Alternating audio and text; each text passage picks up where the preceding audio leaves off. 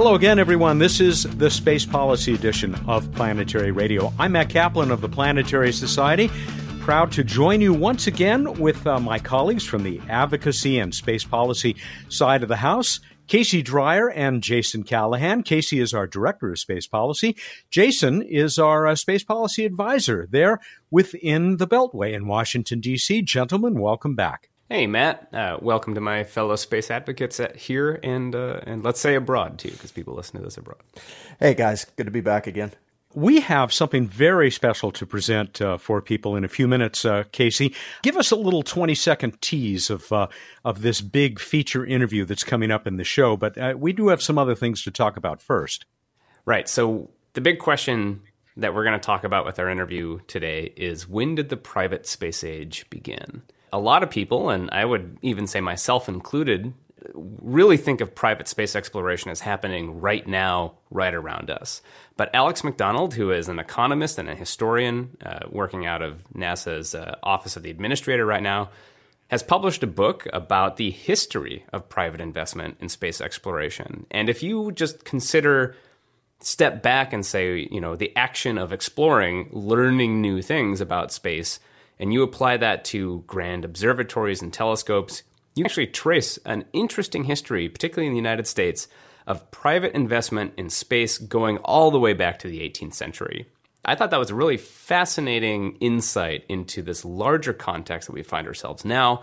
And we also talk about the role of spaceflight as a concept of signaling our ability and intent, and the role of new space in this broader historical context. It's a really fascinating interview, and we talk for a good amount of time and really get into the meat and potatoes of some of this history of private spaceflight. It is a fascinating conversation. I got to listen in, and they will be getting to that momentarily here. Let's begin, though, with the message we bring you at the top of every one of these shows, which is that the Planetary Society needs you. We would love to have you as a member. If you're already a member, we thank you. We are grateful. You are helping to make this program happen and all of the other terrific work that is underway by the Society. We've missed Giving Tuesday, but you can make it giving whatever this day happens to be by going to planetary.org/membership and sort of voting with your credit card or your pocketbook for the kind of space advocacy that Casey and Jason and others at the Society lead. It is, we think, important work, and I can tell you that it is clear that they are being very effective in Washington, D.C., and that is something that you can help us further and expand. I know, Casey, that you've got much bigger plans for the future, but we need that support from people. And this is also a good time to do it because, well, it's the end of the year.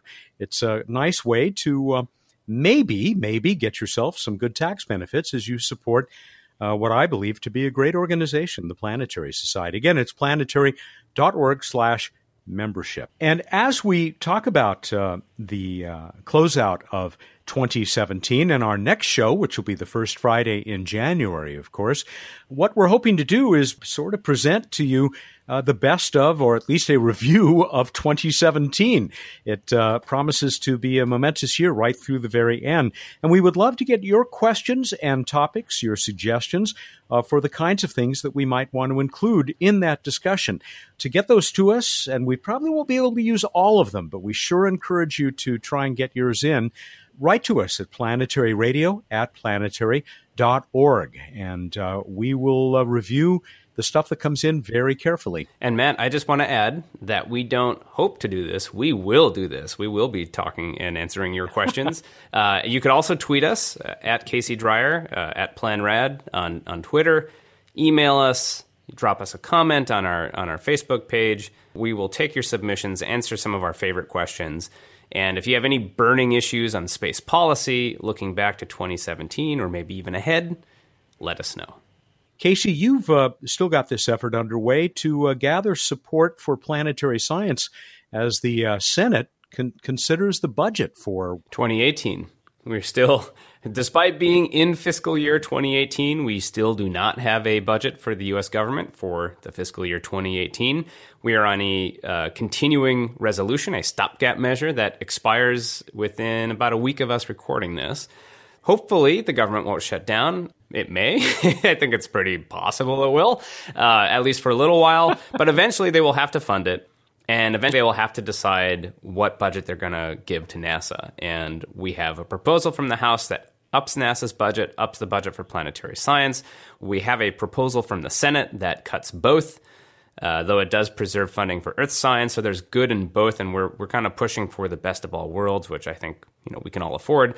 And we're collecting messages to send to Congress. And we have a petition for that online, planetary.org/petition2017. Really easy to fill out. If you haven't done it yet, please do. These really do make a difference. And the time to do it is right now. Because when they finally announce what they intend to do about the budget, it is too late to change it at that point. The work is happening now behind the scenes. They need to know, particularly those of you in the United States, your senators and congresspeople need to know that you care about and follow this issue. And we have Matt Renninger, who's our government relations manager here at the Society, who doesn't really come up in the show much because he's busy on Capitol Hill, literally right now, meeting with these offices who are receiving these messages from their constituents, from Planetary Society members, and talking about how important it is to their constituents. So please do it. We follow up for you. And we make it easy, and it really does make a difference. I heard just today that the Planetary Society, year over year, has increased its interaction with members of Congress, Senate and House, by 600%. And if you want to give guys like the other Matt and Casey and Jason a lot more ammunition, well, one good way to do that, other than becoming a member, is to sign this petition. It really does, as we've said many times in the past, it makes a big difference, doesn't it? It really does. Can't emphasize that enough. And we also do, for those of you who are international space advocates, we do have a way for you to send a message to the White House as well. That's on our website at planetary.org/petition2017. Everything helps. The future of the Planetary Society is fundamentally up to its members and the public who invest in it. It really does make a difference at many, many levels. We depend on you as a partner, really, in our activities. So please consider that this month. You mentioned it in passing.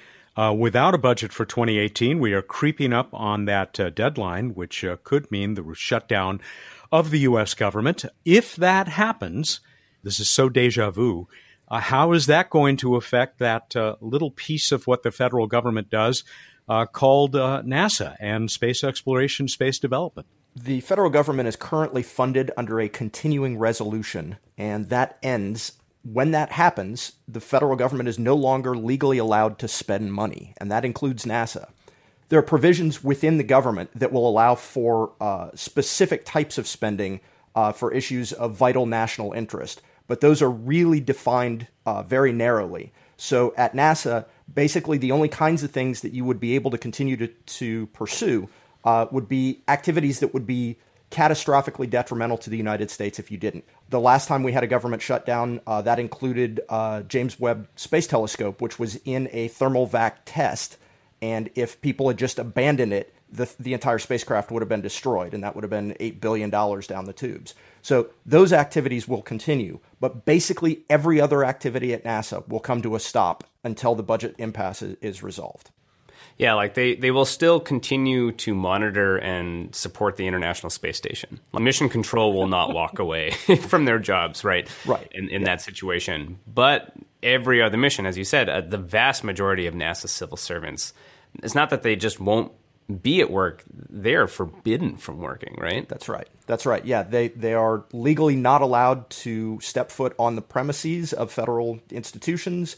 Those who have federal computers or phones are not allowed to use them. It's a pretty dramatic shutdown. Some of the activities, like we have spacecraft out at Mars and other areas within the solar system, they'll have to basically put those into a holding pattern. So you won't be receiving data. You won't be interpreting that data. All of these activities really come to a halt.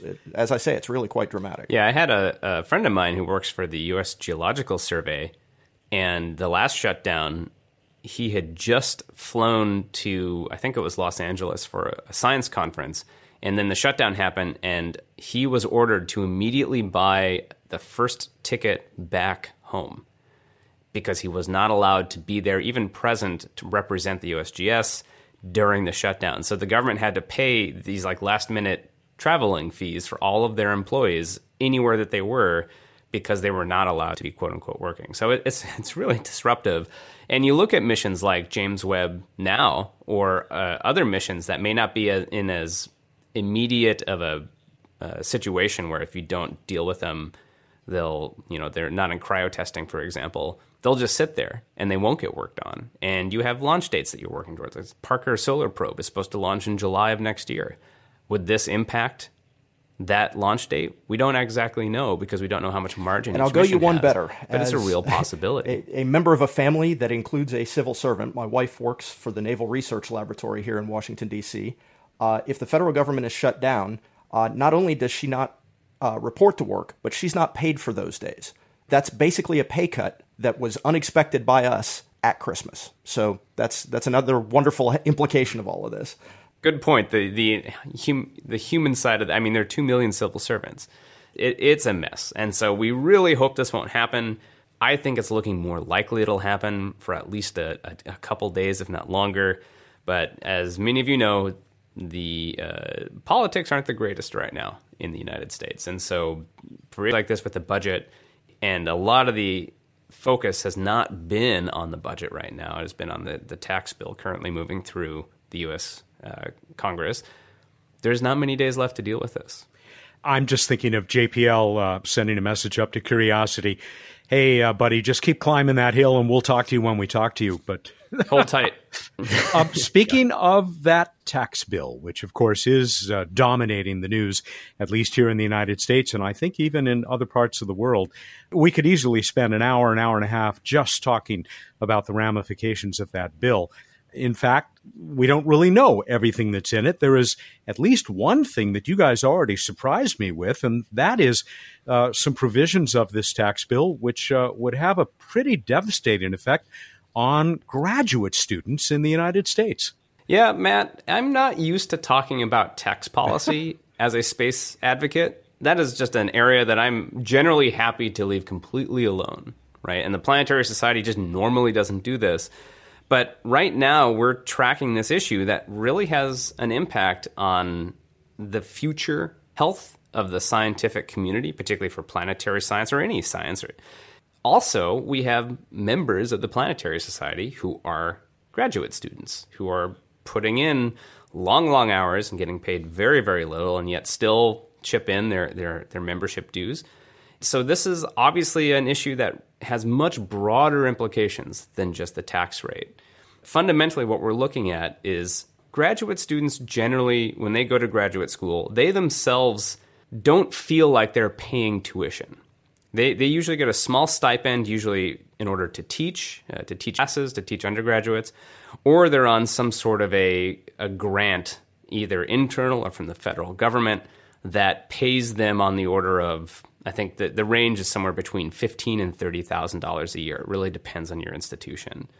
But tucked away in that, in addition to the stipend, they are technically getting their tuition to the institution covered by that teaching. They don't see any of this money. It all happens as this an invisible transfer of funds from one department to another, but there's still tuition to pay, even though they're teaching or they're working for a scientific research group. The value of that tuition, classically, has not counted as one's taxable income. It's not part of your income because it makes sense. You don't even see it. It's just this invisible thing. The Republican proposal that has actually passed the House of Representatives, this is not in the Senate version, would change that. It would consider the value of the tuition as part of one's taxable income if you were a graduate student. So that means someone pulling in $22,000 a year would be taxed as if they were pulling in $70,000 a year, depending on the institution that they went to. Now, the other changes in the tax code, the details of this kind of depends whether you go to a public school or private school, the amount of your tuition, the amount of it's offset a little bit by a few other gains that they have, but fundamentally, most graduate students would end up paying a lot more out of their take-home pay, which is unchanged, right? So these students make around $20,000 a year. They're working 80 hours a week, if not more, and they never get a raise for their entire period in graduate school, they're not raking in cash here. And so this was a surprise to many people, including us. And this could have real long-term consequences to the future health of these scientific communities. Yeah. Jason, what would this have meant in your life? I mean, you spent a good part of that life as a grad student. Yeah, it would have made it impossible. It just would not have been an attainable goal for me. I did not come from a wealthy family, and I took great advantage of the federal programs, and there are many, that allow students from lower income families to attend higher education institutions. Both my wife and I have benefited tremendously from this, and our lives simply wouldn't be possible without these programs. So there's just one facet of the tax bill. Of course, by the time we get to talk again, this may have been resolved. It may have been passed into law. It's moving very quickly. And I just want to put this in some larger context. Why is this important? Why do we care about this? Why are we following this? Why should you care about this if you're not in graduate school? The point is, there's at least I thought there, and I still think there generally is, a broad agreement that any country, particularly developed countries, in order to stay competitive in the future, need to be training incredibly talented and incredibly capable people who are good at, basically abstract symbol manipulation. So your future scientists, your future economics majors, your future business leaders, your future managers, your future, you need to expand into this whole new area and to stay competitive as the world changes, as the world becomes much more competitive broadly in the context of globalization. But also, in order to keep that competition, you need to then invest as a nation into your higher education system that trains students to become highly competitive in a broad global market. But also, you want to make sure that you are maximizing the amount of people. Are you fully taking advantage of your population by pulling them into the system to train them? So can you bring in as many graduate students as possible to train them to be future scientists, engineers, thought leaders, whatever? Or are you going to start closing that off to people who don't have the means to support incredibly high tax rates for themselves? How would that, there's long-term implications based on who you're pulling into this system, and then what's going to happen to our competitiveness to other countries around the world. This is particularly from a U.S. perspective here. If we are basically financially decentivizing people to commit to science, engineering, mathematics, what have you, in graduate school. In effect, what you do with a policy like this is you shrink the pool of talent from which you're able to select from, and that inherently makes you, as a nation, less competitive in a global market. So the best and brightest of your talent pool will always rise to the top, and these are skill sets that, even if you're not the top 1% of your class, these are skill sets that move out into every aspect of our economy, every aspect of our national security apparatus.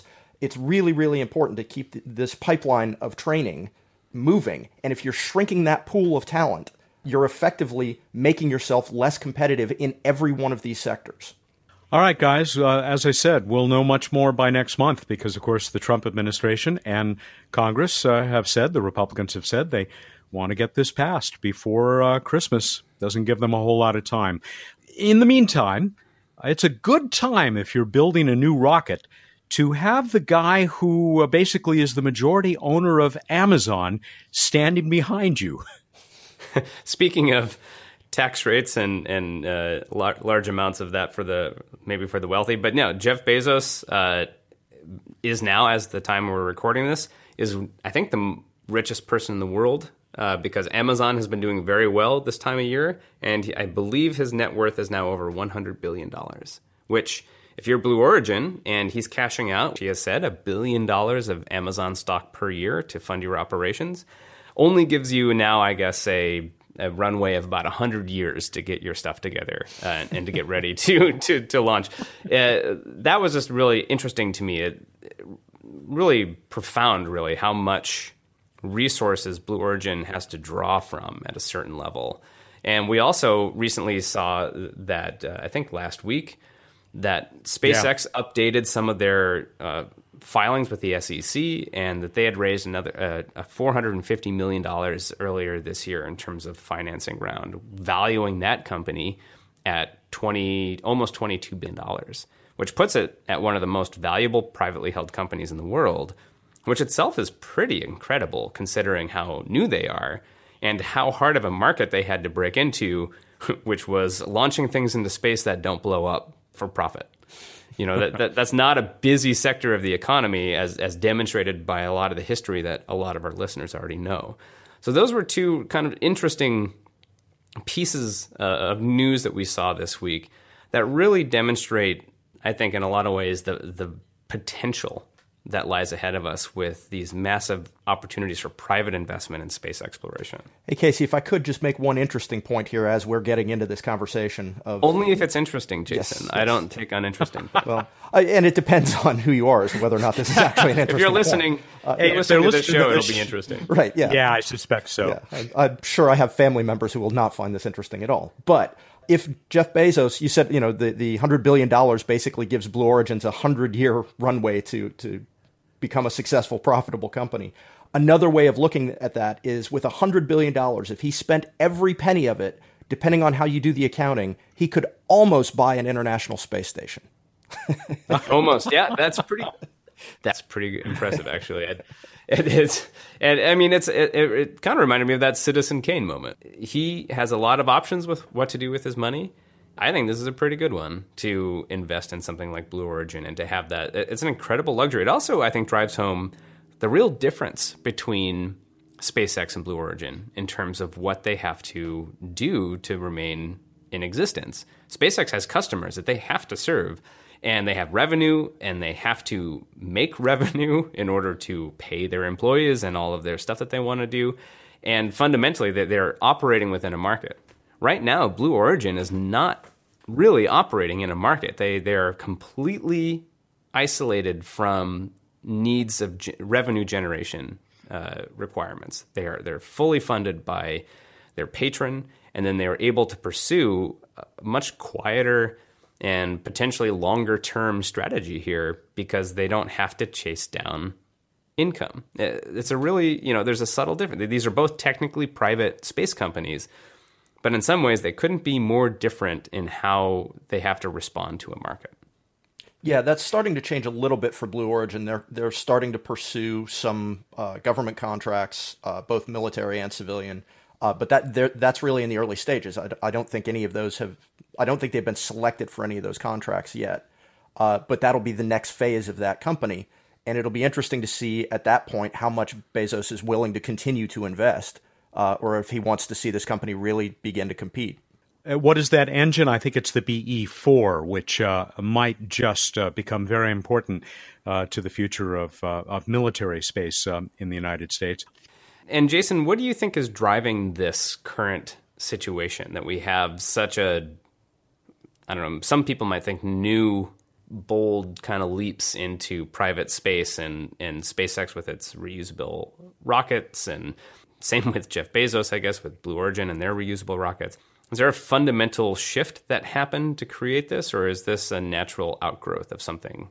That's a really intriguing question. When I look over all of the companies that are competing now in this quote-unquote new space arena, the thing that I'm sort of struck by is that these companies are not really being driven by new technologies in the way that one might expect. I mean, there are certainly new technologies coming about, but they're not really sort of the...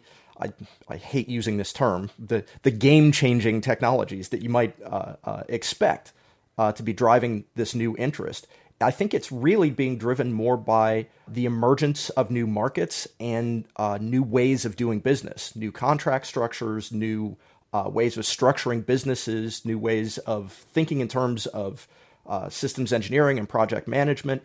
I think that it's really an evolution of processes more than technologies that are driving this, which I find fascinating. And Jason, there is evidence of that in the episode of the regular edition of Planetary Radio, the November 29 edition, where we talked to Bob Richards, who's the CEO of Moon Express. And I suspect that he might agree with you, even though they are innovating in a few important ways. Yeah, no, as I say, there are new technologies that are emerging, but they're not necessarily radically different from what we've seen before. I mean, the rocket equation is still as draconian as it has ever been. And, you still have to create the same amount of thrust out of a rocket engine to defy gravity. That being said, there are a plethora of new companies coming up with new ideas and new ways of using these technologies that are really not radically different from what we've seen previously. Something else that strikes me about it, too, thinking of this, it's not just, as you said, the technology, it's also it's the market, but it's also the venture capital community is willing to put money into these things, I think has been a significant shift. You actually have a resource for private capital to invest in areas that I think generally were seen as a way to throw your money away in the past. And that was something that, if you look at some of Elon Musk's history, convincing people to invest in SpaceX early on was a very difficult proposition because rockets have a tendency to explode.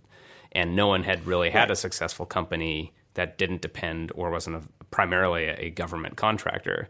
Now you have Moon Express and these other deep space industries and Planetary Resources. These all have private capital that are apparently willing to invest for long periods of time before they have a return. And that, I think, has also been a significant shift, at least from recent times, that people have this desire to fund these things.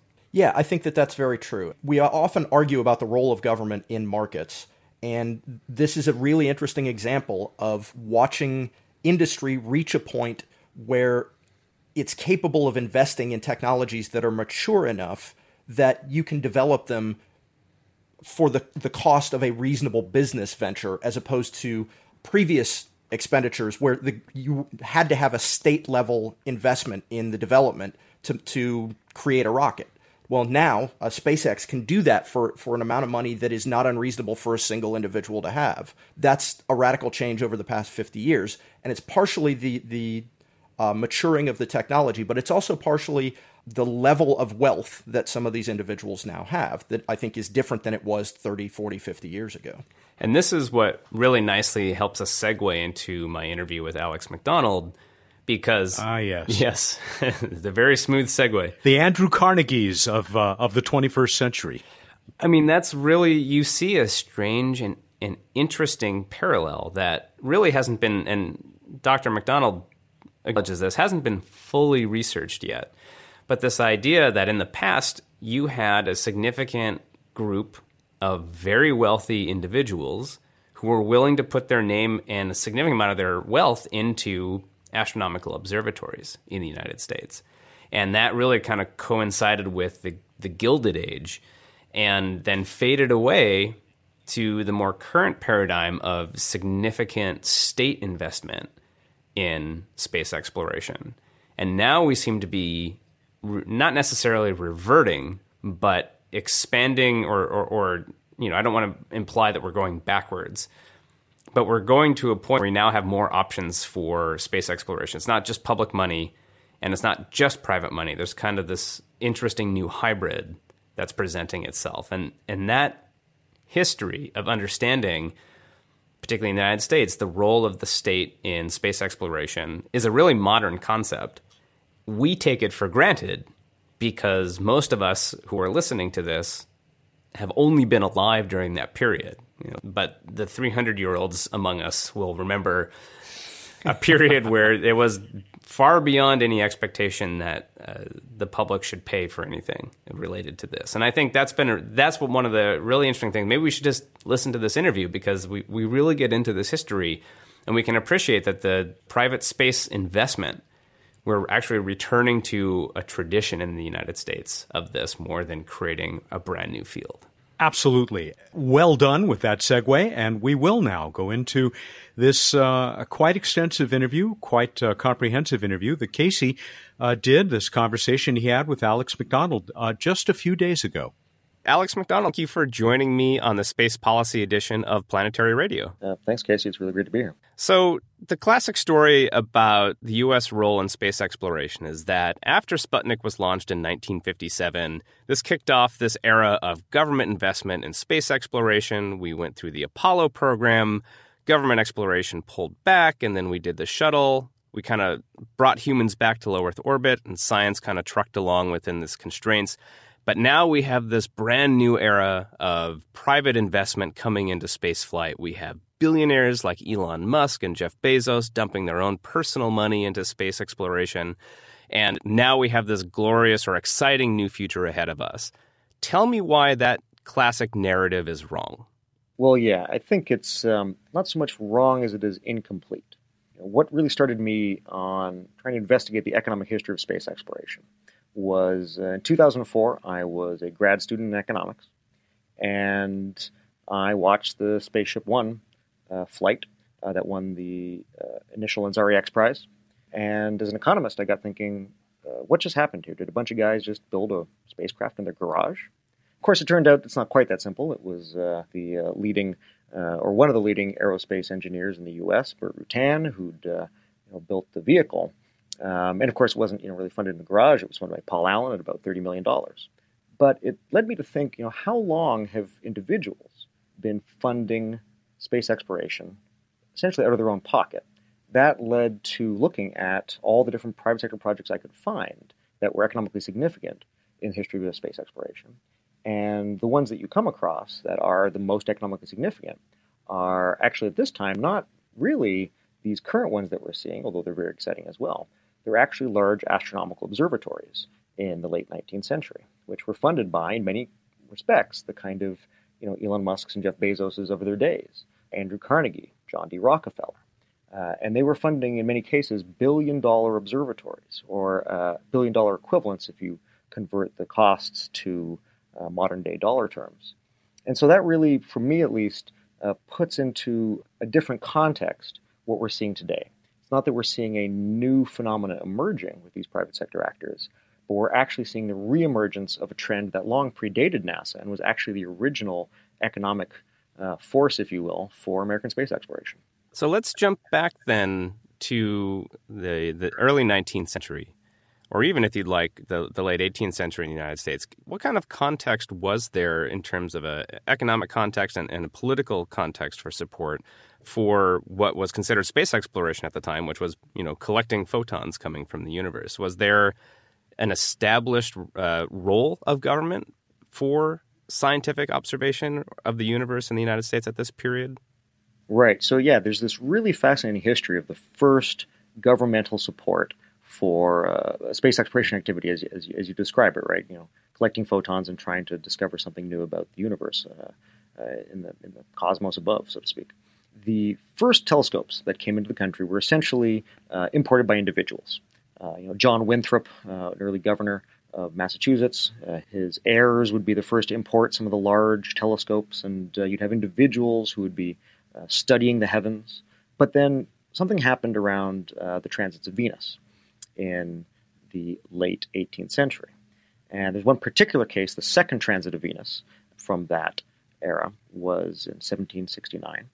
This, of course, at the time was, in many respects, a type of a space race. And the reason it was a space race was that if you could calculate how long it took for Venus to transit across the sun at different points on the Earth, you would then see it transit for different lengths of time. And you could then use those differences to calculate the distance of the Earth to the sun, and thereby calculate the size of the solar system.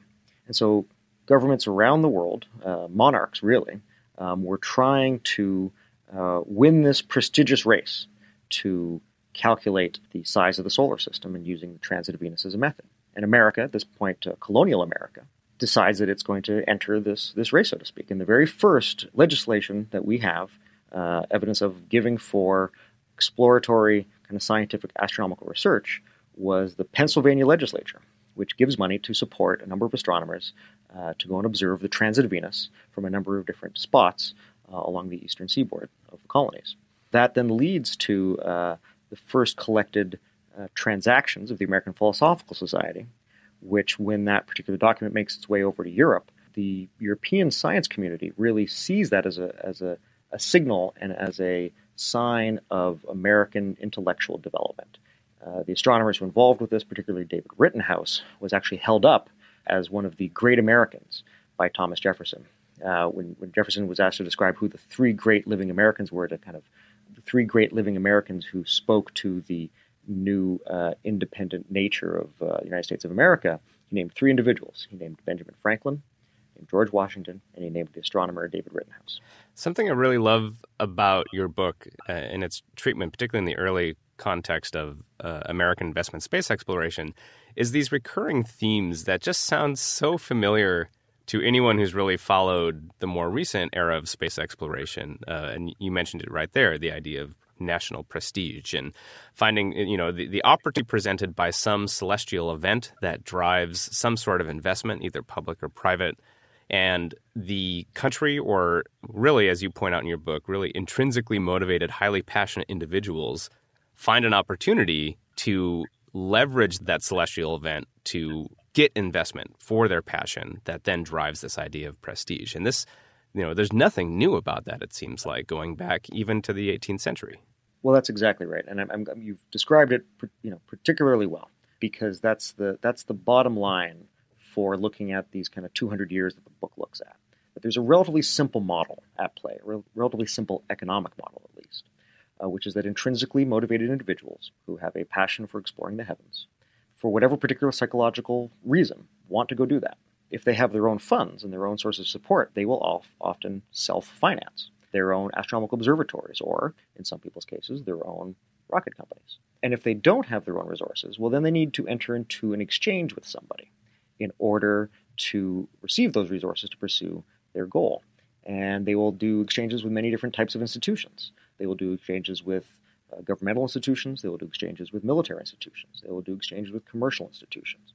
The particular type of exchange value that has been, at least as far as I can tell, the most robust across centuries is this signaling value, this idea that in achieving something first, or achieving something particularly difficult, you can signal to the world, really, a vector of characteristics, your ability to take on large technological projects and succeed at them, your ability to muster resources and organize them. And then that is a very valuable thing. That was really the principal value of Sputnik.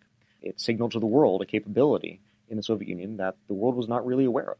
And it was arguably the principal political value of the Apollo program as well. It signaled that the U.S. was able to achieve something that no one else in the world was able to achieve, and frankly, to this day, no one has achieved still. And so it still serves as a very credible signal, and is arguably one of the reasons why countries around the world are increasingly looking at the possibility of lunar landings, because it has attained that type of prestige signal.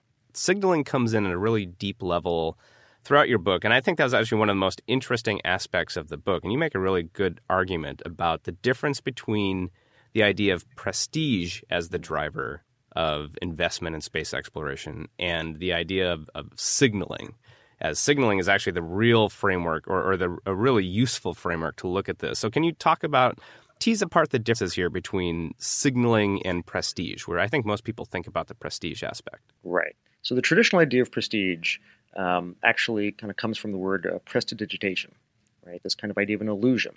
And it was kind of used politically around Napoleon's 100-day effort, because it seemed that he was able to just, through almost illusion and magic, get a huge amount of support. And so that word maintained its use.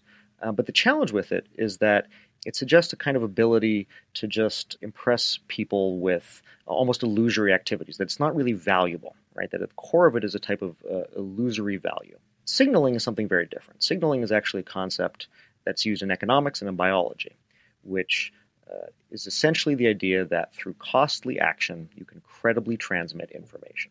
In economics, this is often looked to in terms of higher education, that's a costly signal to send to the market. And in biology, it's often used in terms of describing the utility of the peacock's tail. The reason that peacocks have these, or at least male peacocks have these very elaborate and fancy tails, is not because they're helpful in terms of gathering resources, but actually they're so superfluously expensive in terms of energy that they signal that this is a particularly healthy specimen. And so signals are used in cases of asymmetric information, cases where not everyone has access to the same information. And you want to signal the type of characteristics that you think are positive and that you think other people should essentially know about. Space exploration serves as a good signal because it is costly. It is difficult to make and it's difficult to fake. And so what that means is that people can look to the types of achievements in space as essentially sources of credible information. The example that I often give is if you can imagine yourself in 1957 in, say, Ghana or in Thailand. This is pre-jet age, so you've probably never been to the Soviet Union or to the United States. Any information that you get about these countries comes essentially through newspapers or radio broadcasts, but these things can be relatively easily propagandized. So you don't necessarily really know much about these countries. But if you can actually visibly see something that is orbiting the Earth, or you can pick up the radio transmission from that vehicle, you know something meaningful about that country, especially if one of them has achieved something the other has not. And so it took on a very significant importance in terms of alliances. But the benefit that the signaling framework has over something like Prestige is that it can also explain these quirks of space policy history that things like Prestige have a difficult time explaining. One of the best examples of this is Kennedy's offer to Khrushchev in their meeting in Vienna to actually do a moon landing cooperatively. If the explanation is just that the objective of space exploration is prestige, then it's hard to understand why he would do that. But if you understand that its actual value is signaling because of its costliness, then it's easier to see that what Kennedy was really trying to do there was to signal through something that was particularly costly, a genuine willingness to cooperate. And we've seen that ability of space exploration to serve as a signal in different ways used many times. Another example is, of course, the decision to pursue the International Space Station.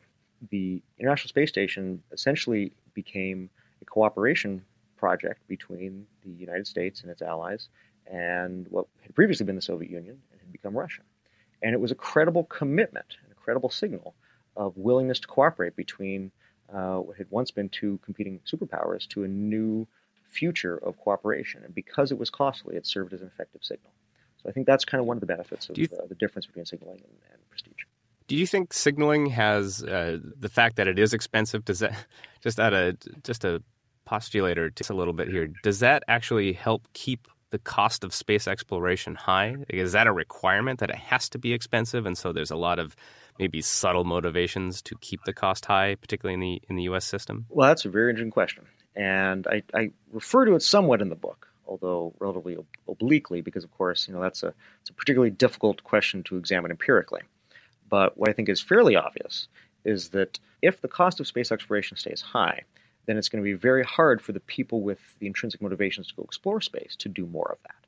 And so what I think is very interesting is that there isn't necessarily an incentive for, let's say, institutions or governments that want to use space exploration primarily as a signaling device to try and reduce the cost of space access and to increase the volume of space exploration activities. But the intrinsic motivation of the individuals who want to go explore space and do more of that themselves, that's the real driver for bringing down the cost of space access. This is probably why you see reusability being a real focus on the private investment side more than government investment side historically. I think that's probably one reason. Another reason, of course, is that government programs have actually gone through many decades of funding reusable rocket programs and have actually had a hard time of it. Yeah, we shouldn't ignore the space shuttle. It was a reusable spacecraft, just not an affordable reusable spacecraft.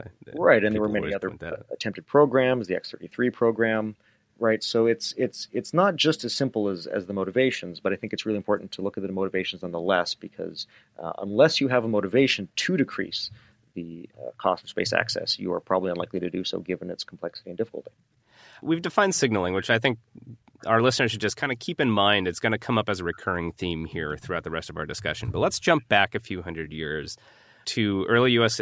Post-colonial history now. So let's move into observatories and maybe lay out this idea and the role of astronomical observatories in the popular consciousness at the time, particularly in relationship to the continent, to Europe and its role with those? And then what was the U.S.'s role and understanding of the value of astronomical observatories at this period?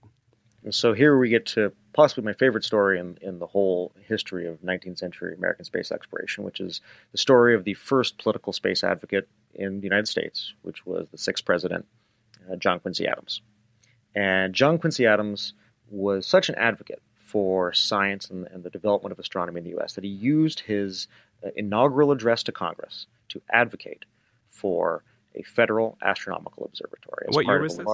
This was in the 1820s. He advocated for astronomy specifically because he believed it was a signal of a nation's capabilities, and it was a signal of the willingness of its people to contribute to science. And he noted that in Europe there were literally dozens of sophisticated astronomical observatories. At the time that he gives the speech, there were none in the U.S. So he gives a very impassioned speech to Congress, suggests that this become something that they appropriate funds for, and Congress thoroughly rejects him.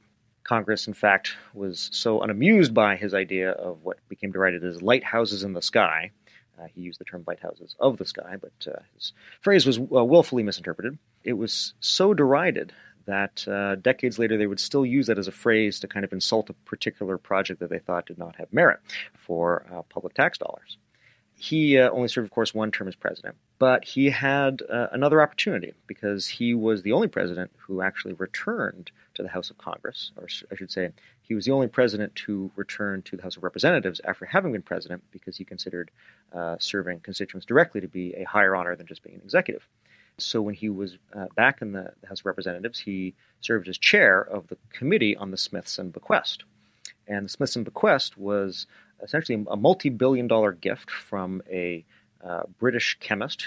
He left all of his money for the progress of knowledge and the diffusion of that knowledge amongst people to the U.S., and there was a big debate about what to do with this funding. Essentially, John Quincy Adams convinced Congress to use that funding to set up a permanent endowment that would perpetually be used to fund new institutions that would advance knowledge. And that became the Smithsonian. And there's a particularly rich interest in the fact that the first funding for rocketry development that Robert Goddard ever got was from the Smithsonian. So there's this direct connection to the founding institutions of American space exploration that goes from John Quincy Adams right to Robert Goddard and, of course, right to the present day. And while John Quincy Adams was not successful in getting an astronomical observatory set up in the Smithson at the start, he started something that was essentially thought of as the observatory movement. And this happens in the 1840s when across the country a number of different cities set up civic observatories. And these are observatories that are funded by the individual citizens of these cities in order to have their own astronomical observatory. Particularly interesting is that they're not all doing this for scientific reasons. They're doing this because they want their own access to best-in-class telescopes to explore the heavens. The very best example of this is the Cincinnati Observatory. And this has a very colorful history. A man with a marvelously 19th century name of Ormsby McKnight Mitchell comes to town, and he has what are called lantern slides, which are the equivalent of kind of a PowerPoint deck today. And he gives a series of lectures about the wonders of the heavens, showing these pictures that had been drawings from what had been seen through the Dorpat Observatory over in the Russian Empire. And he makes a call to the citizens of Cincinnati that essentially says, we have to show the Tsar of all the Russias that here in a free Republican country, small r Republican, of course, free Republican country, that the people will become patrons of science that will rival any money that he could ever raise through his feudalist model. They try to raise enough money to build the largest telescope in the world in Cincinnati. They succeed in raising enough money for the second largest telescope in the world. And they set it up in Cincinnati, and for a brief period of time, the citizens of Cincinnati had personal access. Whoever had put their subscription money in, essentially like a Kickstarter program in the 19th century, whoever had given in their funds were able to look through this very, very large telescope and explore the heavens themselves. I'd like to come back to Cincinnati, but let's jump back even to John Quincy Adams, because I think that's a really fascinating example of this repeated story of space exploration politics, which was lofty. I mean, you quote really nicely some of the speeches from John Quincy Adams and also his later reports when he was in the House working on this the Smithson bequest. But the rhetoric, I mean, you could just replace telescopes with sending humans into space in those speeches, and it would read like a Kennedy speech, or it would read like a Ronald Reagan speech, or any other kind of modern day presidential declaration of the importance of space exploration and the importance of scientific exploration. And then same sort of reactionary from Congress of, no way, we're not going to pony up for that. This dynamic of what is the public's role in investing in these high-cost signaling activities that really do advance scientific capability, but also, particularly I'd say back in the early days of the American system, there's just such a different conception of what the role of government was for this, right? Absolutely, yeah. Back in the mid-19th century, the idea that the United States government would fund the institutions of science for reasons other than essentially national defense was not an idea that was readily accepted. There were two governmental observatories, but they were within the military, the West Point Academy Observatory and the U.S. Naval Observatory. They were there essentially to assist with navigational problems and with coastal survey issues, because those had direct application to national defense. The idea that you would have governmental support of advanced science technology for broader economic and social reasons really has to wait until the mid-20th century, with Vannevar Bush, of course, being the kind of primary proponent of that idea of establishing that source of support for science and technology within the federal government as a perpetual and reoccurring set of programs. You know, that would take a long time to mature. In the mid-19th century, none of that was really established or appreciated, and so it really was entirely reliant on the patronage of wealthy individuals and the patronage, essentially, of individual citizens within the cities that set up these observatories. And it happened in a number of cities. It wasn't just Cincinnati.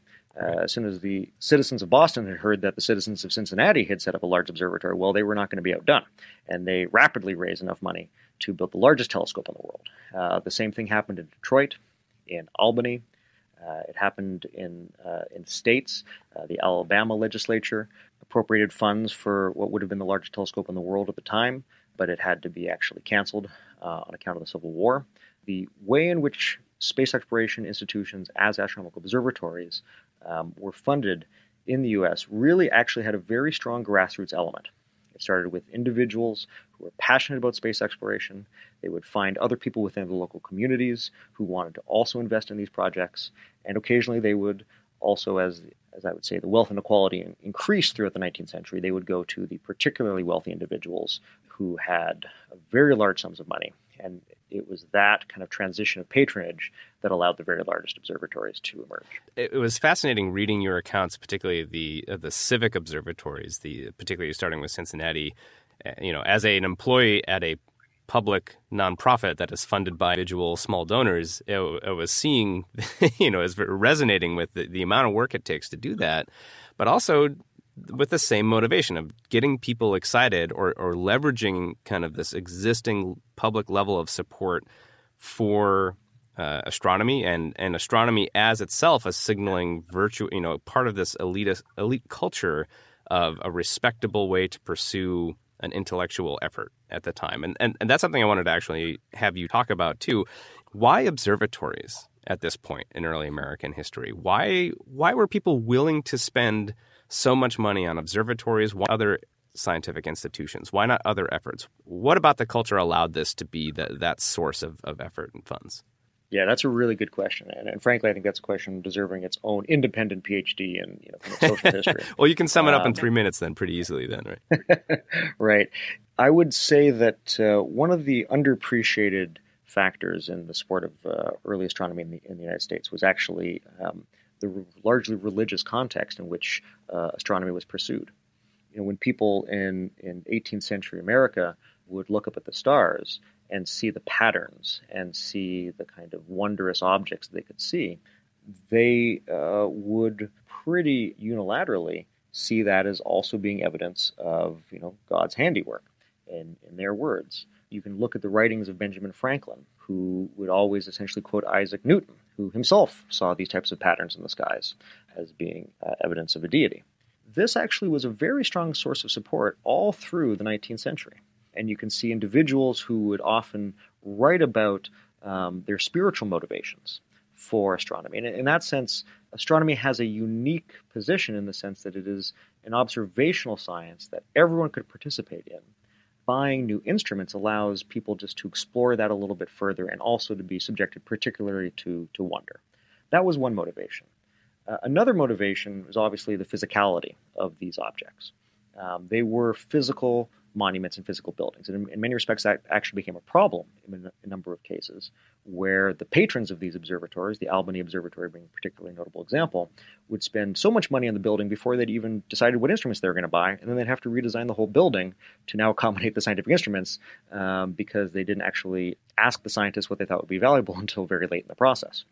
Another example of the monumental nature of these observatories is one of the later ones of James Lick, who essentially decided that he was going to make this his personal monument. And he is buried underneath the Lick Observatory. That was part of his stipulation of his providing essentially about $1 billion in today's terms of funding for that observatory. And there was another force that I think is worth thinking about. And it's particularly important to try to remember that in the 19th century, when people were looking out into the heavens, into the nearby planets, the plurality of worlds hypothesis was something that people pretty much believed was true. When they looked at the moon in the 1840s, people thought it would be inhabited. There was a particular set of books by a writer named Reverend Dick, who wrote about essentially the multiplicity of living beings that were expected to be in our near environment, on the moon, on Mars, on Venus, on Jupiter. All these places were expected to be inhabited. The very famous case of the Great Moon Hoax really shows how broadly applicable this belief was. And this came from a newspaper, the New York Sun, which decided to increase its circulation by printing essentially a hoax story about a very large observatory in South Africa manned by John Herschel having discovered living beings on the moon. And when they printed this story, it was widely believed. So widely believed that many of John Herschel, who was a real astronomer, he would receive these notes from his European colleagues wondering if the story coming out of New York was true, because people really believed that the solar system was inhabited.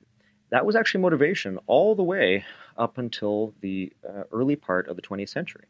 Until we actually started to investigate the nearby planets with robotic probes, the general public tended to believe that these planets would have some form of life. That belief in looking for life was also a core motivation. Percival Lowell and his search for the canals on Mars being only the most famous example. Would you say this was a unique confluence that happened in America at this point, or was this happening elsewhere in the world around in the 19th and 20th century as well? The particular phenomena of, I would say, civic observatories, communities coming together to fund their own telescopes and astronomical observatories, that was quite unique. And I would also say that large philanthropic funding for telescopes was also unique in the United States. What you saw elsewhere in the world was usually one of two phenomena. Either the monarch or the state would fund a state observatory, which is what the Royal Greenwich Observatory was, or the Paris Observatory in France, or the Pulkovo Observatory in Russia. Or you would have kind of what are referred to as the grand amateurs. And these are people who had their own money and would kind of pursue their investigation of the heavens at their own leisure on their own estate. That was much more common in the rest of the world. The phenomena of endowed philanthropic institutions for space exploration really was quite unique in the United States in the 19th century. Would you say there was an observatory gap? Was there the sense that the that the United States had to catch up with European capability in the early 1800s? Was that a cognizant? Were they aware of that? Was that a pitch that people were making? Yeah, I mean, that's a great point. I really should have used that phrase in the book. Now you're making me regret that I didn't. There was a sense. I mean, that's certainly exactly what John Quincy Adams was talking about. I mean, he didn't use that term exactly, but he would count the number of observatories that other people had, and he would make references to reports that people would make about the Russian observatories and the French observatories, and he would really try to impassion people with this notion that the United States needs to catch up in its contributions to science. By the late 19th century, however, I would say that gap had fully closed, And by the late 19th century, the U.S. observatories were not unilaterally necessarily, the first and foremost in all cases in the world, but they were certainly among the most well-financed and the most scientifically productive. So in the early 1800s, your book describes the first investments in observatories and telescopes seemed to happen at universities, mainly through, I'd say, relatively small scale, through very personal passions of key professors or presidents. And then you identify something that I had never heard of, and I think probably most of our listeners would be unfamiliar with as an inflection point of being the Philadelphia High School Observatory. And I've never thought of that as an inflection point as you describe it in the history of American space exploration. Yeah, I mean, it's a fascinating example. Essentially, the citizens of Philadelphia had gotten some tax back from the government, and they kind of got together to figure out what they were going to do with it. And they decided that they were going to build an observatory and attach it to the Philadelphia Central High School. And it was an inflection point for a couple of reasons. One, it was kind of the first example of a broader community coming together to essentially use their tax dollars to build an institution of space exploration, in this case, a large telescope. All the previous ones, as you'd said, had been really part of universities. This was civic. This was a broader community than just an educational institution.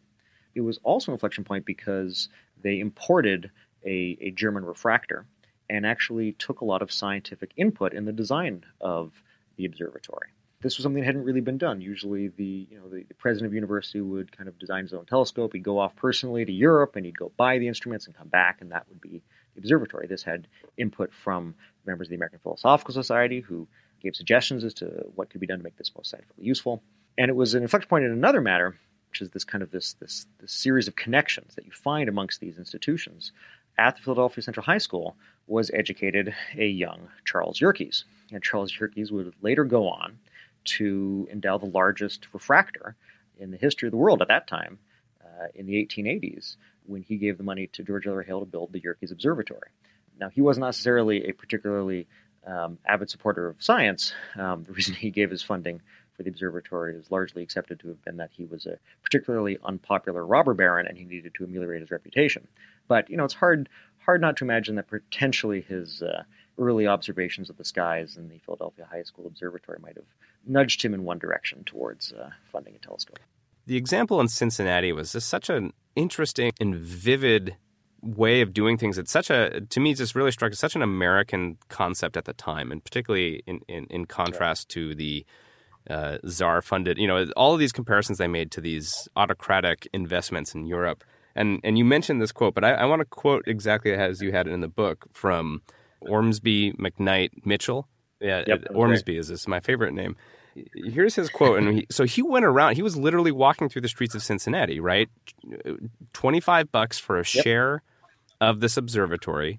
And he needed to raise something like $7,500, which was quite a bit of money at that time. He engaged this new burgeoning middle and middle upper class society that was growing as a consequence of the growth of the American economy. And his pitch this is a quote from him: "I am determined to show the autocrat of all of the Russians that an obscure individual in this wilderness city in a republican country can raise here more money by voluntary gift in behalf of science than His Majesty can raise in the same way throughout his whole domains." That's the Kickstarter program. And even the $25 subscription, that would only kick in if they met their goal. That is literally the Kickstarter example here. And here it is in 1843, exactly happening in Cincinnati. And they raised the money. They did. They raised the money to build the second largest telescope in the world. Yeah, that is one of my favorite quotes in the whole book. Because it's so symbolic of the type of civic passion that was driving some of these projects. It's just kind of wonderful, really, to think about the type of life of the mind that these guys would have been living back then. 1840 Cincinnati, sixth largest city in the U.S. at the time, was kind of a boom town on the frontier. And they decided that they were going to try to build up a world-class institution of space exploration, and they effectively did.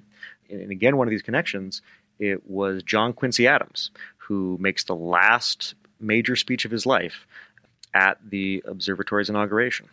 And this idea, too, that the role of science as the signal that we are establishing ourselves as a country and as a civic polity, really. Exactly. And as a grown-up or as a mature nation, this is a part of what we do. But because we're not autocrats, we then depend on individuals to fund this. I mean, just even having that expectation is kind of uplifting in a way to see people thinking like that. Like, well, what do we do as an established community? Well, we fund science, and we fund particularly a relatively esoteric branch of science that has no direct feedback or research and development consequence into our daily lives, but we want to observe the heavens. Yeah, that's exactly right. And of course, that is the model that exists today. Exactly right. And you just carry that forward, and you just see the same styles of rhetoric, the same motivations, and the same intrinsic motivation or personal passions, almost a religiosity to this belief that this is our role and this is what we should do as a society. Right. And we have that today not just because of individual benefactors of private sector projects, but because the largest patrons of space exploration in the history of the world are the American taxpayers. And that model really was established, in my mind, in that kind of Cincinnati Observatory moment. We have, as you pointed out, a number of civic communities went and followed a similar model and made these observatories. A lot of them had a hard time ultimately paying for the science once they built them. Just like again, the same old story, easier to get the funds to build something than it is to operate and maintain it. But let's enter this world, this new era of rich individual patrons using the observatory as a signal itself to either rehabilitate their image or to demonstrate their role in history. As you said, Lick is monument. When did that begin to change? You started to move away from this group civic subscription to an individual bequest to these observatories. Right. Yeah, you start to see the shift in the late 19th century as you enter the Gilded Age, essentially. You start to really see it around the 1870s. And you start to see a number of characters kind of emerge on that scene. You have the Lick Observatory in 1876. Lick is the richest man in California and makes his money in property speculation before the gold rush. Great time to be speculating on property values. He is writing his will, and he decides that he wants a monument. And he first thinks he's going to build maybe the world's largest pyramid in the middle of downtown San Francisco. And people get on to him and say, maybe that's not such a great idea. How about, say some astronomers, the world's first mountaintop observatory? He says, can we be buried underneath it? Absolutely, sir. If you pay for it, you can be buried wherever you want. And so Lick funds, at that time, the most expensive telescope in the world. He spends 17.5% of his entire estate on that project. If the richest man in California today gave the same portion of his estate to a single project of space exploration, you'd be looking at about a $9 billion project. The amount of money that Lick gave was roughly equivalent to about $1 billion in the share of GDP today. He really kicks off this trend, which then continues with McCormick Observatory at the University of Virginia, and then starts reaching its apex with the three observatories of George Ellery Hale. George Ellery Hale himself was kind of a beneficiary of the Gilded Age. He was the son of an elevator magnate in Chicago. He was fascinated by solar astronomy in particular. And at a very, very young age, he becomes a professor at the University of Chicago and works with the president of the university to get Charles Yerkes to give enough money for this very, very large refractor, largest refractor in the world at the University of Chicago, creating the Yerkes Observatory. Hale then goes on to build two other successive world largest telescopes, Mount Wilson, funded by Andrew Carnegie, then the Palomar Observatory, funded by the John D. Rockefeller philanthropic organization, General Education Fund. And so at that point, as you need to keep buying bigger and bigger telescopes, you need to get more and more money. By the late 19th century, early 20th century, the place you need to go for that funding is wealthy individuals and their philanthropic organizations. Once you get up to the multi-hundreds of millions, you're talking about an actual spacecraft equivalent at this point. And in terms of just pure cost, that's astonishing to see that. But also, as you point out, the complexity of designing these incredibly large telescopes. It's a really interesting comparison to really ultimately see that, you're having, when we talk about now, could an individual fund a spacecraft? Well, if they want to spend $1 billion, which Jeff Bezos is actually doing every year at this point, you can actually get quite a bit out of that. And there's real historical precedent for that. I mean, hundreds of millions of dollars, these observatories, right? Yeah, absolutely. And that really, for me, is the economic core of this idea of the long space age, because it suggests that there's not just kind of motivational continuity, there's economic continuity as well. People were funding multi-$100 million space exploration projects 100 years before NASA even existed. They weren't doing it very often. I mean, that's the other side of this, right? That these types of multi-$100 million and billion-dollar projects, they didn't come along every single year. Billion-dollar project in the Lick Observatory. There's a billion-dollar project certainly in the the Mount Wilson Observatory. But these are a couple decades apart. And in between, you've only got a few multi-$100 million observatories. But it certainly is within the realm of historical precedent for there to be privately funded multi-$100 million space exploration projects. And as the cost of space access goes down, and as the cost of space satellites, space instruments, and research also goes down, I think it's going to be very plausible to imagine private individuals funding space science projects that are not just derivative, but actually first in the way that the Palomar Observatory and Mount Wilson Observatory were first of their kind as well. I mean, just now we're seeing that Yuri Milner, the current one of the biggest patrons of SpaceX investment at this moment, is studying a private mission to Enceladus, which a billionaire could maybe feasibly attempt to do for hundreds of millions of dollars. It just strikes me to see this history. It's so much in keeping with the same tradition here, and it actually gives me a lot of hope too with space science, because I think recently we've seen a lot of investment in rocketry, and we'll get more to rockets here with Goddard here in just a minute. But space science itself has always seemed harder and harder to actually get personal investment from, because of the same problems that you've had with that you mentioned with building observatories. The science itself is actually less exciting to fund because it's not as visible. It's more interesting to build the thing, the physical object that everyone can see and connect with, and harder to get people to dole out the funding for that. There is something I do want to touch on before we move on to Goddard, which is the role of inequality. And you brought this up in your book a little bit, and you just mentioned it now. And as the Gilded Age basically entered into American history, you saw, would you say, an increase in the number of patrons, giving large amounts of money to observatories. And you can kind of connect that to today, where you're seeing a very large growth in economic inequality. And is it a coincidence, or would you say there's a correlation between the fact that we now have multiple private billionaire-funded efforts, or even just the Yuri Milner effort that I just mentioned? Are these related? When we see large amounts of private investment in space, is that itself a sign of growing economic inequality?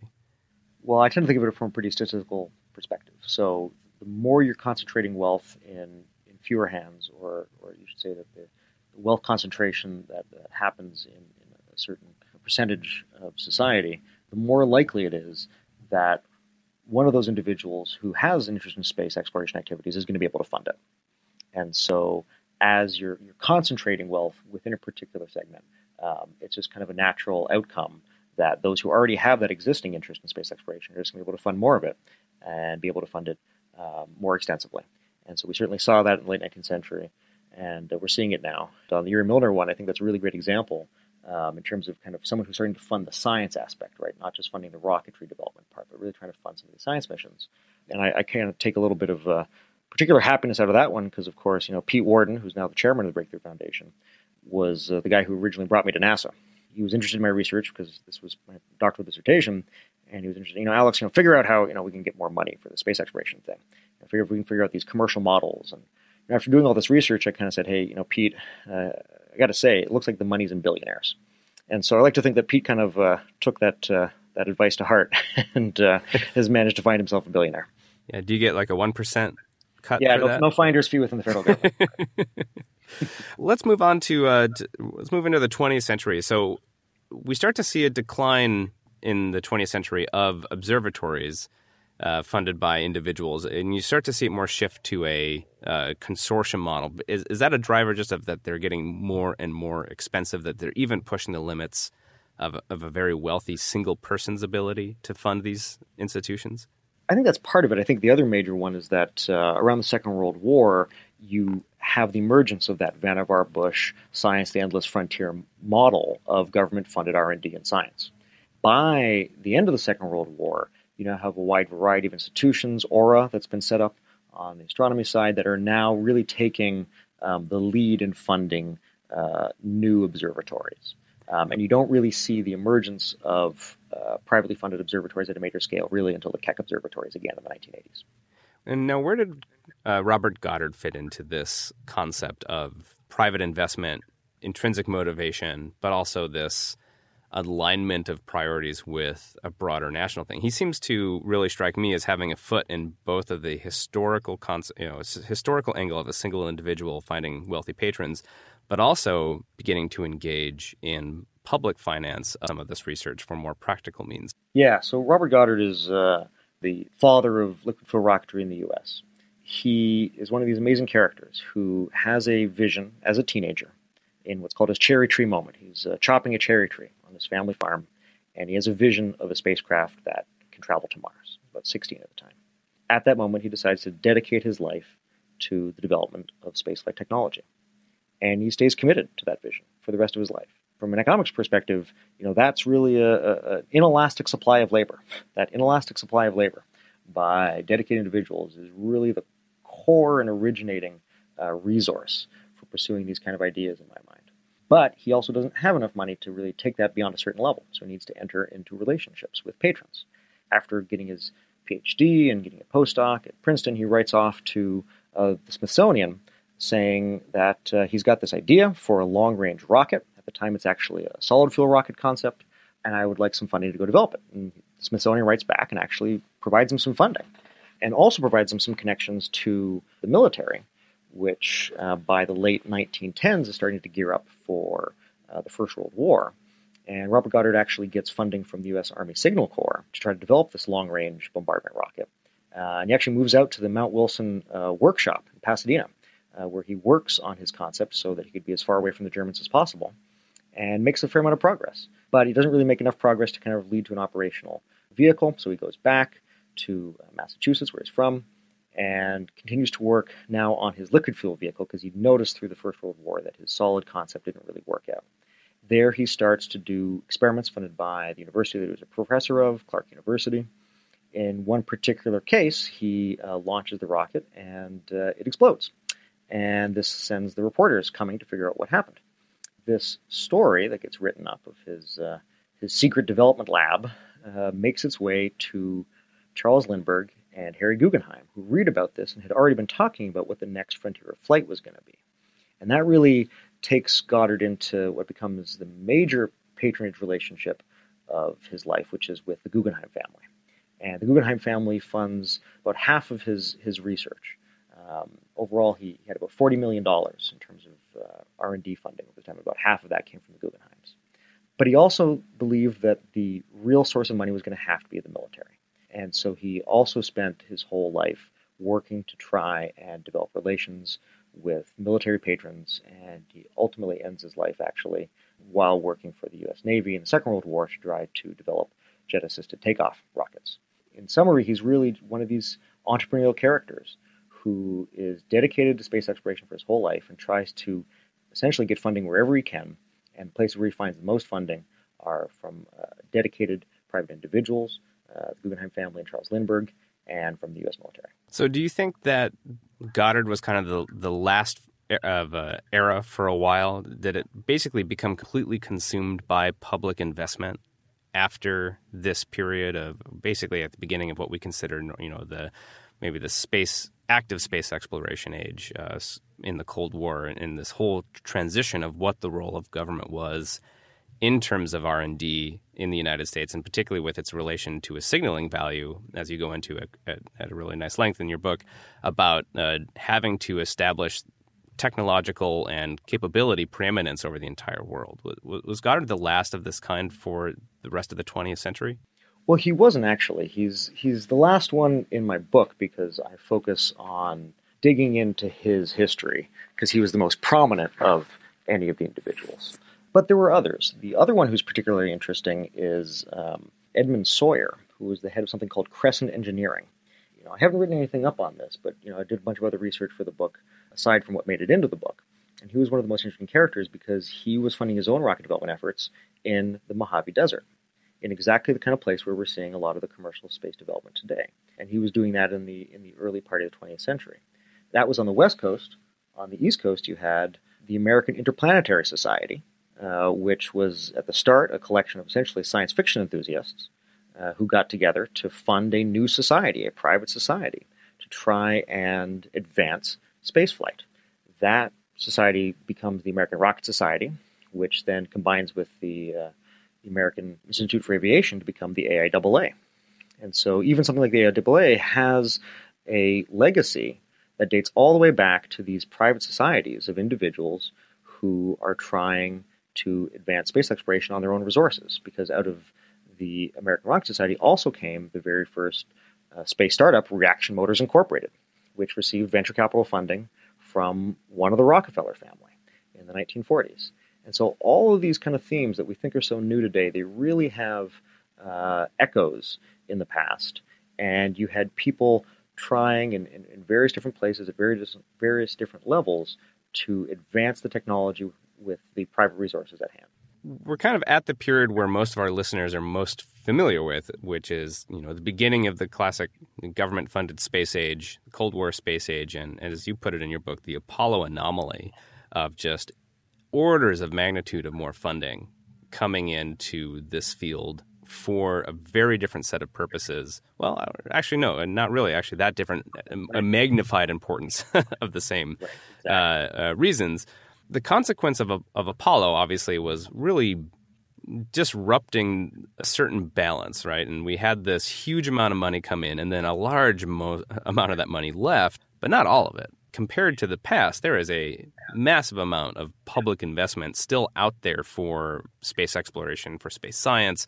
And you talk about this in the context of negative signaling. Let's just mention negative signaling as a really, maybe at this point, a very useful thing to consider in the context of what we already talked about with signaling. Why do we still have all this funding for space, particularly human spaceflight? Yeah, that's really great, Case. You're picking up on all my favorite concepts from the book.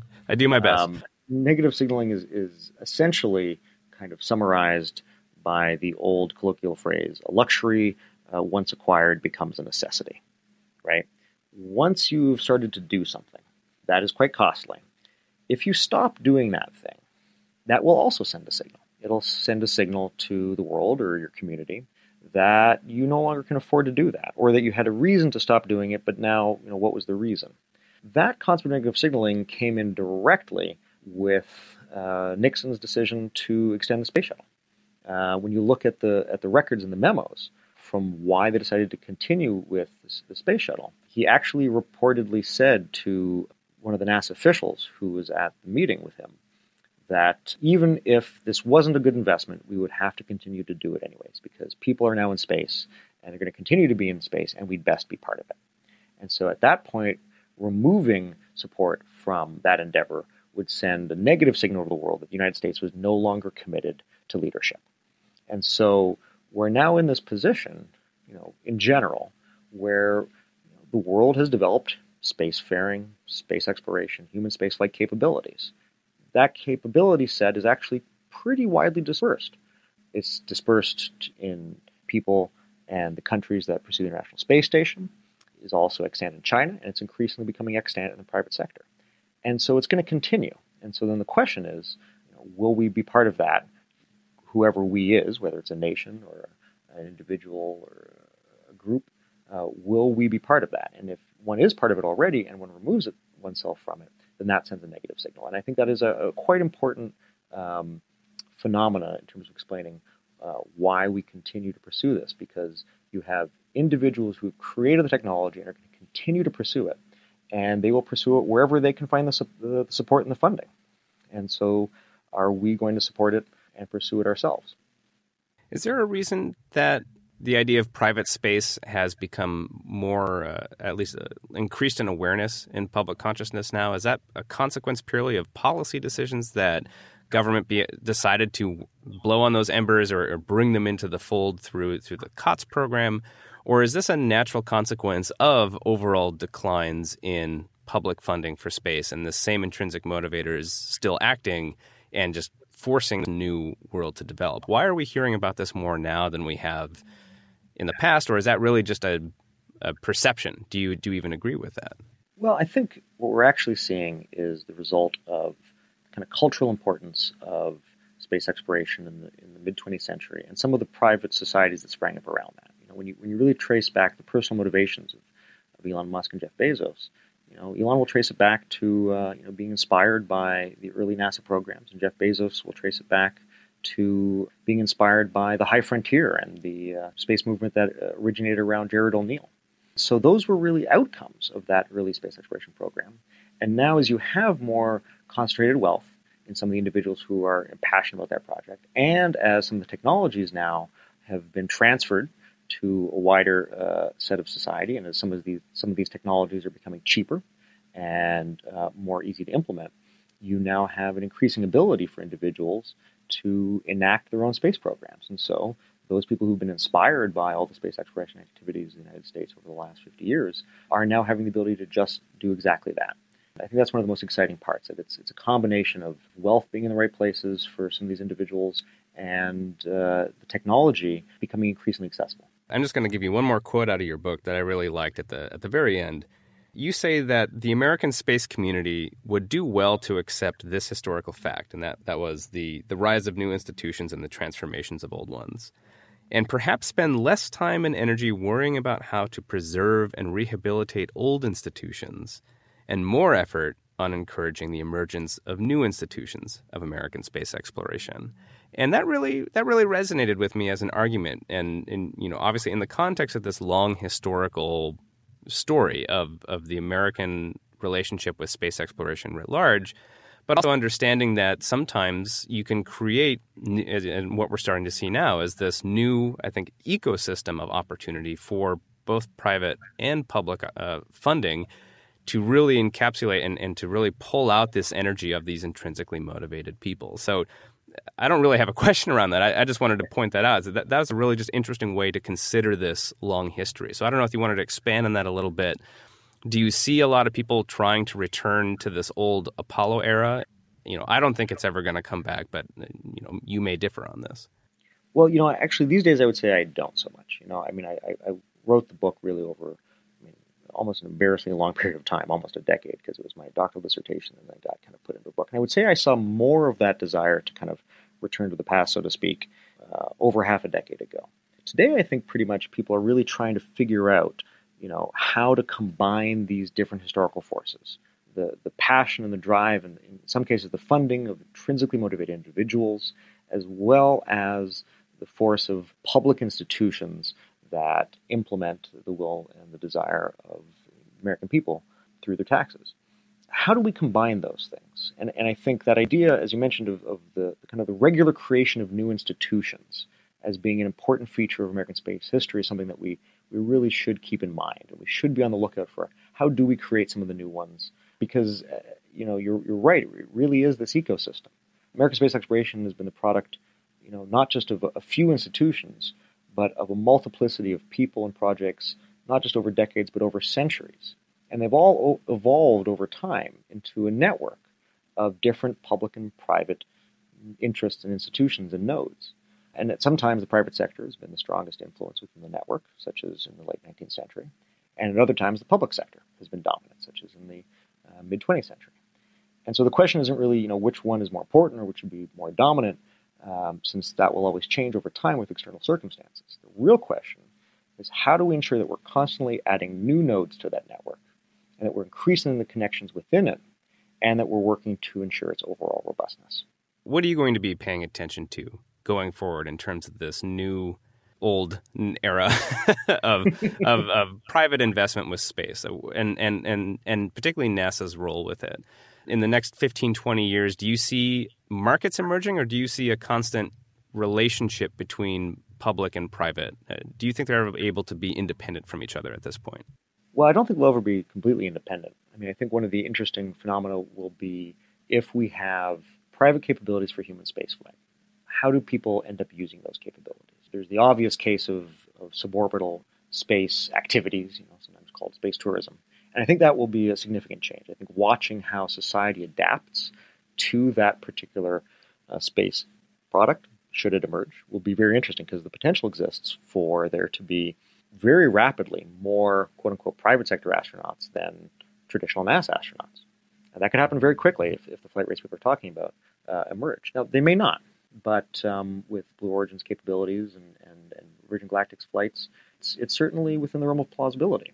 In thinking about orbital human spaceflight, there are a bunch of missions out there that people don't talk about as much because they don't have the same type of science return or the same type of contribution to development. Missions like a human flyby of Apophis in 2029, right? You'd only be having that flyby for literally seconds, but it's flying within the geo belt. The delta V required to get out there for that is not that high. If you had a small satellite in the right place, it could take a picture of a human vehicle flying by that asteroid.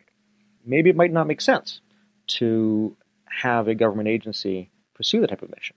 But maybe some individual, if they can actually access human spaceflight capabilities, would want to go do that. Other missions, like missions to orbit Venus, also kind of fall into that category.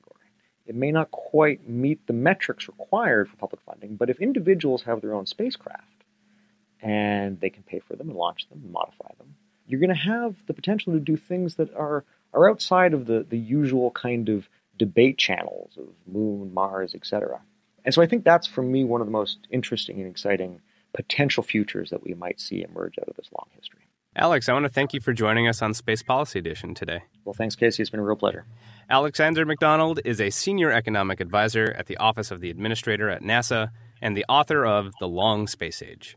Great conversation, Casey. If you talk to him, please tell Alex, give him our kudos and our gratitude once again. And what is the book once again? The book is The Long Space Age, and it's available on Amazon or wherever you find great space policy books. Really recommend it. I thought it was just a fascinating book, as you could tell from my conversation with him. Really sparked a lot of thought on my end, and I really appreciate space policy books that do that. Yeah, it's a really great book, and not only do I want to add to the plug, but I think it's interesting to note that this book is being very roundly read in space policy circles in D.C. So if you want to know what all the movers and shakers have been reading in D.C. regarding space policy, this is one of the books you should definitely pick up. And you've got a month to get that reading done before we come back to you with the next edition of the Space Policy Edition of Planetary Radio. It'll be the first Friday in January. A reminder that we will be reviewing the year that was, 2017, and we want your input. We want your questions. We want your topics. Send them to us at planetaryradio@planetary.org, or as Casey said earlier in the show, you can send them to us via Twitter. You can even hire a Falcon 9 and have them dropped into our office in an aeroshell if you like. But I do recommend email and Twitter over that. Gentlemen, thank you very much. Happiest of holidays to you. It has been a delight as always. Well, you as well, Matt. And I would be remiss if I did not mention happy anniversary. Congratulations on 15 years of doing Planetary Radio. That's just amazing work, and really pleased to be a part of the new generation of Planetary Radio spin-offs as part of the Space Policy Edition. So congratulations, Matt. Thank you very much, Casey. And indeed, you are a part of it. Casey Dreyer, the Director of Space Policy for the Planetary Society, his colleague Jason Callahan, his and mine. Jason, our Space Policy Advisor in the Beltway in Washington, D.C., which is what this monthly series revolves around. Plenty of time still, as you hear this, I bet, to become a member of the Planetary Society and join this group that is bringing you this program and doing such good work in Washington and in space exploration really around the world and beyond the world. Again, gentlemen, thank you, and all of you out there, thank you for listening.